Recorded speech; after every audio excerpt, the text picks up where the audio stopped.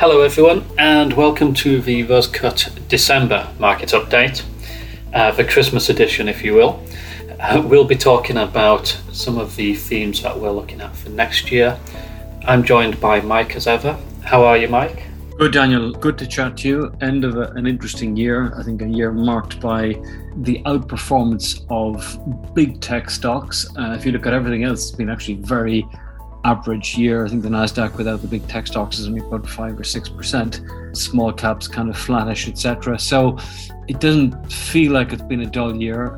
Return-wise, it probably has, with the exception of a few of those big stocks. But I think going into next year, very interesting that we're potentially at the turning point in the liquidity cycle as well. Yes, it feels like we've been here before when you say tech stocks have led the market and generated a lot of a return.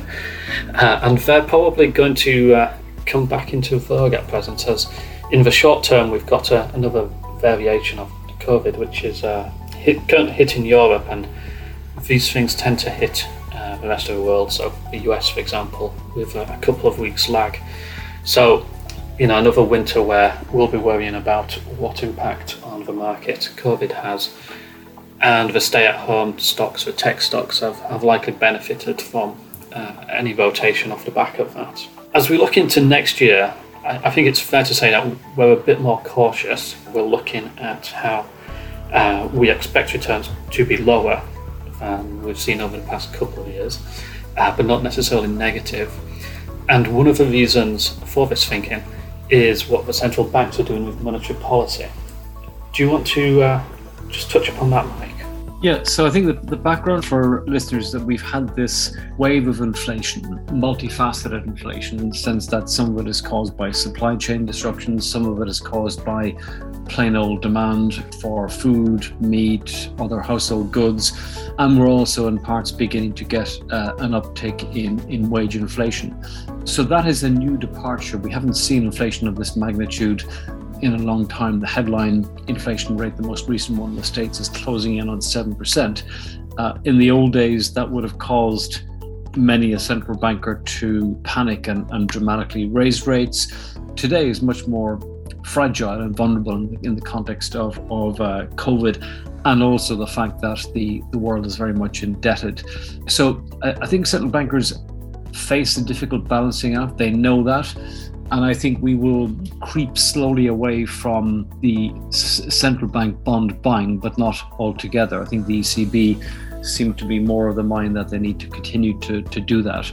And I think as we get into 2022, you will see the big central banks contemplate and then raise interest rates.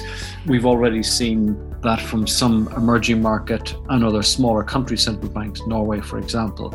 I think a lot of that is priced in, and while rate increases will be new to households, markets have been digesting this news now for the last maybe 4 or 5 months. So it's really a question of just trying to calibrate the timing, the speed, and the magnitude of those rate increases. As a bit of background, I think what's probably interesting is the fact that headline inflation numbers probably are peaking in terms of the year-on-year effects now beginning to peter out. And as we get into probably March, April, the headline numbers will probably begin to drop off. And the debate will turn to, I think, two things. One, to what extent is trend inflation going to continue to be higher? And then secondly, are we going to see a pickup in wage inflation? And normally wage inflation picking up is a sign to many people that the trend in inflation is just that bit more sticky and durable. That probably leads on to one other thing that we're looking at for next year, which is the energy sector and this issue of the transition from fossil fuels to cleaner energy. And it's a theme that listeners will have heard us speak about, because last November 2020, we made our move into the energy sector ETF, which has been one of our strongest performing holdings. And this was the old fossil fuel companies.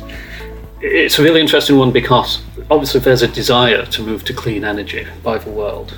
And the problem is that it's just not an easy thing to do. It's not something you can do overnight. And so we've seen demand for energy come back stronger than people expected. But now there's a problem with the supply. And that's why you've seen the oil price get back up to, I think it was $85 at one point in recent weeks. People are talking about it exceeding $100. Some of this will depend on how cold it is over winter. Power prices are actually already quite high throughout Europe, and you can see that in prices like stuff of natural gas, which are hitting highs again.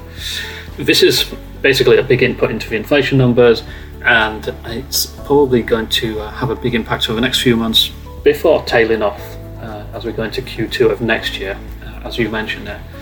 And one thing that we might see more talk about, if we're not already seeing it, is a transition to using more uranium as a power source as well.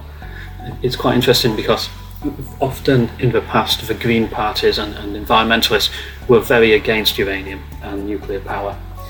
But actually there's a growing number of people who are pointing out that it's emission free, and therefore actually if you can handle the sort of storage and wasting of the end product, it's actually quite good for the environment.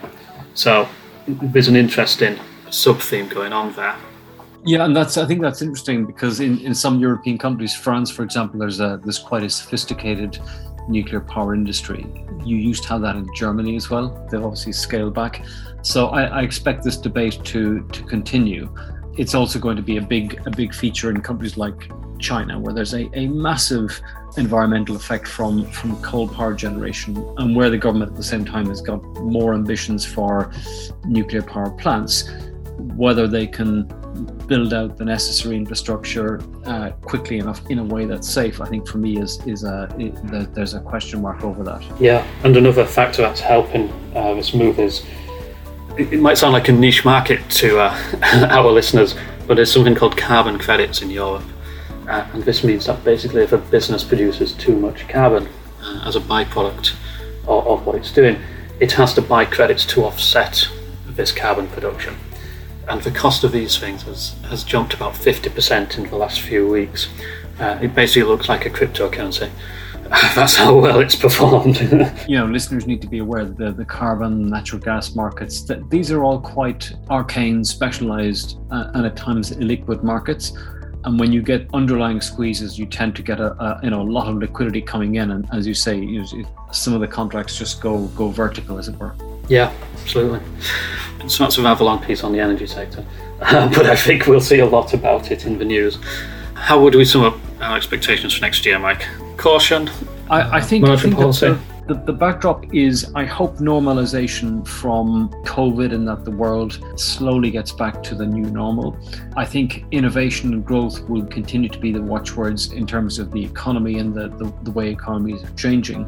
And then for markets, the big issue will be the slow rationing of liquidity by central banks, and the effect that this is going to have on different asset classes, from small caps to tech stocks, etc. And that really is the barometer that people need to keep an eye on. Well summarised. Thank you, Mike. Okay. I hope you have a great Christmas, and everyone that listens. Everyone listening, a really good holiday, and Happy New Year.